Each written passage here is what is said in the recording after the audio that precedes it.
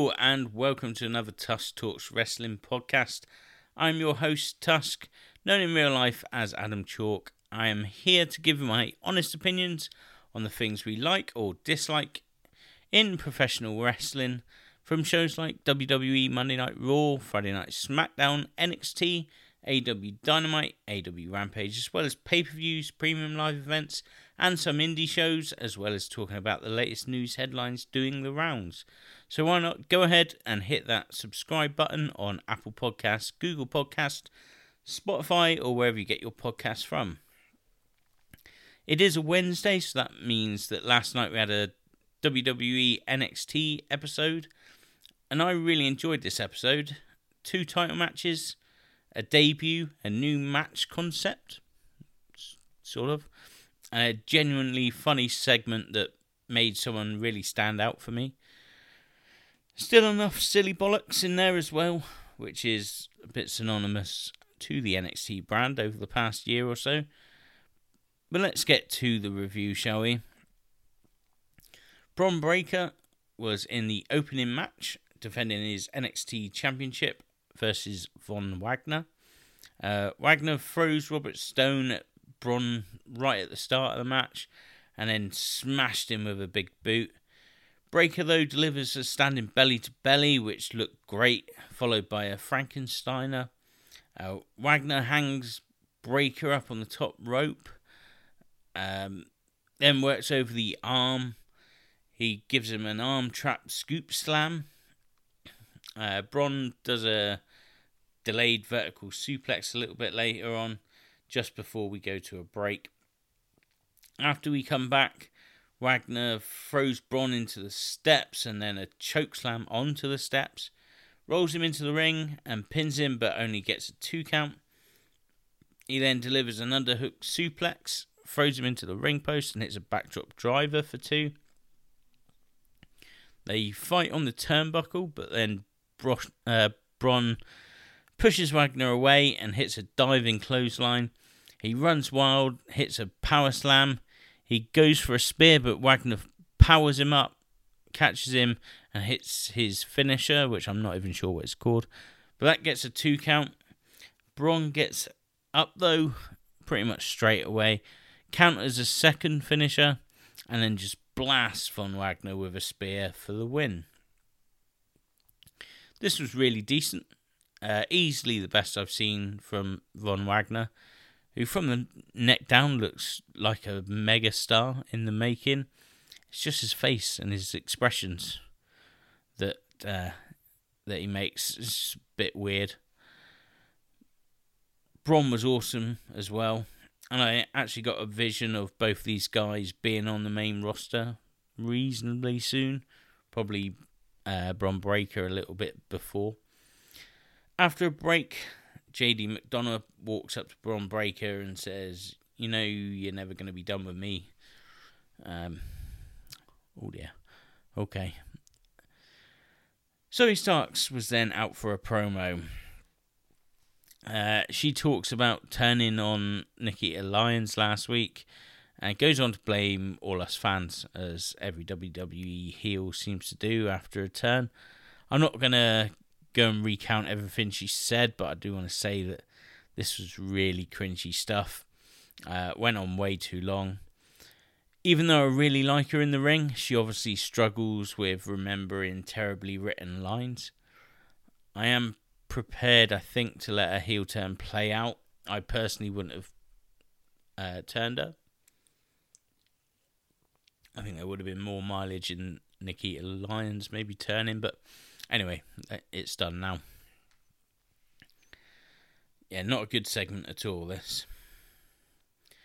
We then have a Chase University segment where Andre Chase asked Duke Hudson why he threw in the towel for him last week. Duke basically says that he did it so Andre Chase could live another day, fight another day.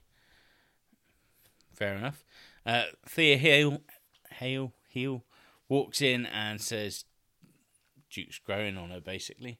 So he's infiltrating the Chase University. Not sure what that's going to lead to exactly, but there's obviously something there.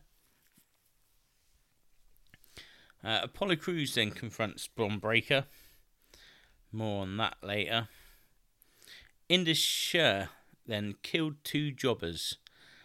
Almost literally, to be honest. Sangha and Fyre were just throwing these 2 guys into the mat pretty much as hard as they could.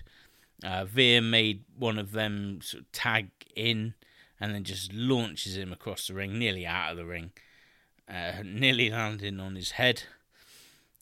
I think they were going for a type of midnight hour at the finish, but Fyre pretty much just kicked the guy's head off.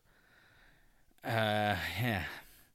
Look, I know the way I described it there makes it sound like I didn't like this, but actually I loved it in a perverse kind of way. They almost went too far at times, though, and at times they were really reckless. You're not going to see them do this again. But I enjoyed it, especially now that I know the other 2 guys were okay. But yeah, enjoyable for what it was. They also cut a god-awful promo afterwards, calling out the Creed brothers. Then we get the Creed brothers accepting it backstage. JD McDonough versus Apollo Crews was our next match. Some chain wrestling early on, but Crews gets the better of it, showing off his power. He then pulls JD off the apron and just slams him on the announce desk as we go to a break. When we come back, they trade sleeper holds, but JD hits a back suplex. Apollo does a moonsault to the outside. Crews is just all over him at this point. Later, he sits him on the top rope, but JD slips out and drives his elbow into the neck of Crews. He then hits a moonsault of his own to the outside. They then trade roll-ups until JD hits a Spanish fly out of nowhere. There's a big knee counter from Apollo Crews, but he then gets nailed by a headbutt and then a code red for 2. JD then misses a moonsault and Crews hits a massive spinebuster thing that pretty much gets him the win. This was very good in places, especially in the finishing stretch. But there were times where you could pick out a few mistakes, or what looked like mistakes anyway. I'm not a fan of JD McDonough, but he is in great form at the moment, having some awesome matches, I must say. After the match, Bron Breakker comes to the entranceway and stares down Apollo Crews. I'm really looking forward to that match. I think that would be great. I guess that's going to happen at Deadline. Star of this week's show was then up next, and it was Javier Bernal. He had a backstage segment where he's tired of people overlooking him, and he wants to make a challenge. He calls out Axiom for a match. But Mackenzie Mitchell says, well, Axiom's injured. He says, fair enough. Well, in that case, I call out Ilya Dragunov. But again, Mackenzie says he's injured and in Germany. He goes on to say, yeah, he would probably stay in Germany if I was calling him out. He says, fine, anyone in Galloson. She again reminds him that they're all suspended, so he blames her for holding him back and then just walks off. Javier Bernal genuinely popped me. He was so funny here. And it wasn't a robotic comedy monologue that we usually get in these segments. It felt kind of real and something that his character would actually say and do. Brilliant, I thought, and I kind of want him to sort of continue this just for the next couple of weeks, calling out people that there's no chance of getting a match with. Really good. I thought he really stood out to me on this show. Booker T is in the ring to moderate the contract signing between Carmelo Hayes and Wesley. This didn't descend into the usual madness during these contract signing segments, but instead you got another clear indication of what big stars Carmelo Hayes and Trick Williams are going to be when they do eventually get called up. I'm convinced it's going to be pretty soon. Wesley was decent as well. He's not quite on the same level as the other two guys, but he'll win the next match against Carmelo Hayes, and hopefully that'll be Hayes done in NXT before going to kill it on Raw or SmackDown. This segment was fine. Entertaining for what it was. We then got a Dominik Dijakovic video package. Hopefully he does arrive soon. We also get a weird Malik Blade, Idris Sanofi and Odyssey Jones backstage segment where Blade explains why he wears his jumpers that he does. Not sure why we needed that explaining, to be honest. There's a lot more happening on this show that I don't understand. A jumper is not one that needs explaining to me. Briggs and Jensen then took on the Dyad. Or Dyad. Well, I don't even know how you say it. Jensen gets the better of Fowler with a head scissors and a dropkick. Jagger comes in, but he gets bulldogged. The country knobheads do their baseball slide punch thing.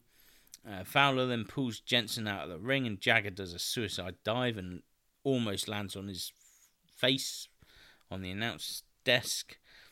Briggs comes in with big right hands, a backbreaker, takes both of Dyad out on the outside. Kiana James then comes out, and she gets knocked into the lap of Wanker Boy. Briggs gets distracted, and the Dyad hit a double codebreaker for the win. This was crap. And to be honest, everything that Briggs and Jensen are involved in is just awful. I know they're given awful material, but they don't elevate anything. Maybe they even make it worse, I don't know. I did like the ring gear of the Dyad though. They seem to be trying now. Shawn Michaels then announces the King of the Mountain match like it is a brand new concept never seen before. It does have a different name, I suppose, calling it the Iron Survivor Challenge. One for the men and one for the women. Hopefully they have fully thought the match through and don't overcomplicate things with the rules. And I am interested to watch it in NXT. Obviously, it was a TNA thing back in the day. It should be interesting. I'm not going to say it's going to be good. It'll be interesting. I think the winners become number one contenders as well, so that's fine. Indy Hartwell then took on Tatum Paxley. This was really bad, with some really sloppy work. The finish came when Hartwell pulled off Paxley's protective mask, and then instead of hitting her in the face as you would expect, she hit her in the back of the head with an elbow. As you can tell, I kind of hated this match. It was a mess, and I can't be bothered to talk you through it. Don't bother going to watch it if you haven't already. Scripps then leaves another terrible cryptic voicemail thing. I'm sick of him already, or her, whoever it is. In the main event was Mandy Rose defending her NXT Women's Championship against Alba Fyre in a last women standing match. Mandy just runs away early on, but Fyre gets her with a suicide dive. She throws the champ around ringside, takes out a few weapons from under the ring, but Mandy slams her on a chair on the outside. She goes for a running knee in the ring, but Fyre gets a chair up. She gets Mandy in a half Boston Crab using a wrench or something from under the ring. That was across the knee as we go to a break. We come back and Mandy has the wrench now in Alba Fyre's mouth. Fyre comes back, hits a tornado DDT. She does a mad dive to the outside, nearly landing straight on her head. She takes out a ladder but gets herself thrown into it.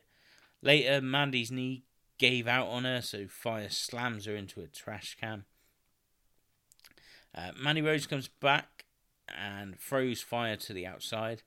Throws her off the barricade into the steps. She then dives off the barricade but gets met with a super kick to the face. Fyre hits her with a baseball bat, lays her on the announce table, sets up a ladder next to the announce desk. As she is on top of the ladder, Isla from NXT UK shows up, spits something in her face. I don't think that really worked. Then pushes Alba Fyre, sending her crashing through the announce table, and that keeps her down for a 10 count, and Mandy Rose wins the match and retains her title. I thought this was a great main event. Both women worked their ass off. It was the best that I've seen Alba Fyre look in ages, I would say. I really like the debut of Isla Dawn as well. I think that was done well. I think she'll get over quickly with her character, personally. Mandy Rose, she gets a lot of bad press for the character that she portrays, I think, more than anything, being in Toxic Attraction, but I want to put her over. I think she's been really good in the ring recently. Not saying she's, she's not Charlotte Flair or Bayley or Sasha Banks. She's below that level, but for NXT, I think she's been really good. A good champion. I do think she'll probably lose at Deadline against whoever that may be. Probably see her back on the main roster after that. But yeah, I thought she was good here. As I said, then this was an enjoyable show, even if there were some rubbish segments and performances in the middle. But a show bookended by 2 big title matches and 2 good matches. But that is your NXT review, and as always, you can tell us what you thought of the show through our Facebook page or on Twitter. I am at AdamChalk8 on there. I will be back tomorrow with the AEW Dynamite review, so until then, I've been Adam Chalk. Thank you for listening, and I will see you next time.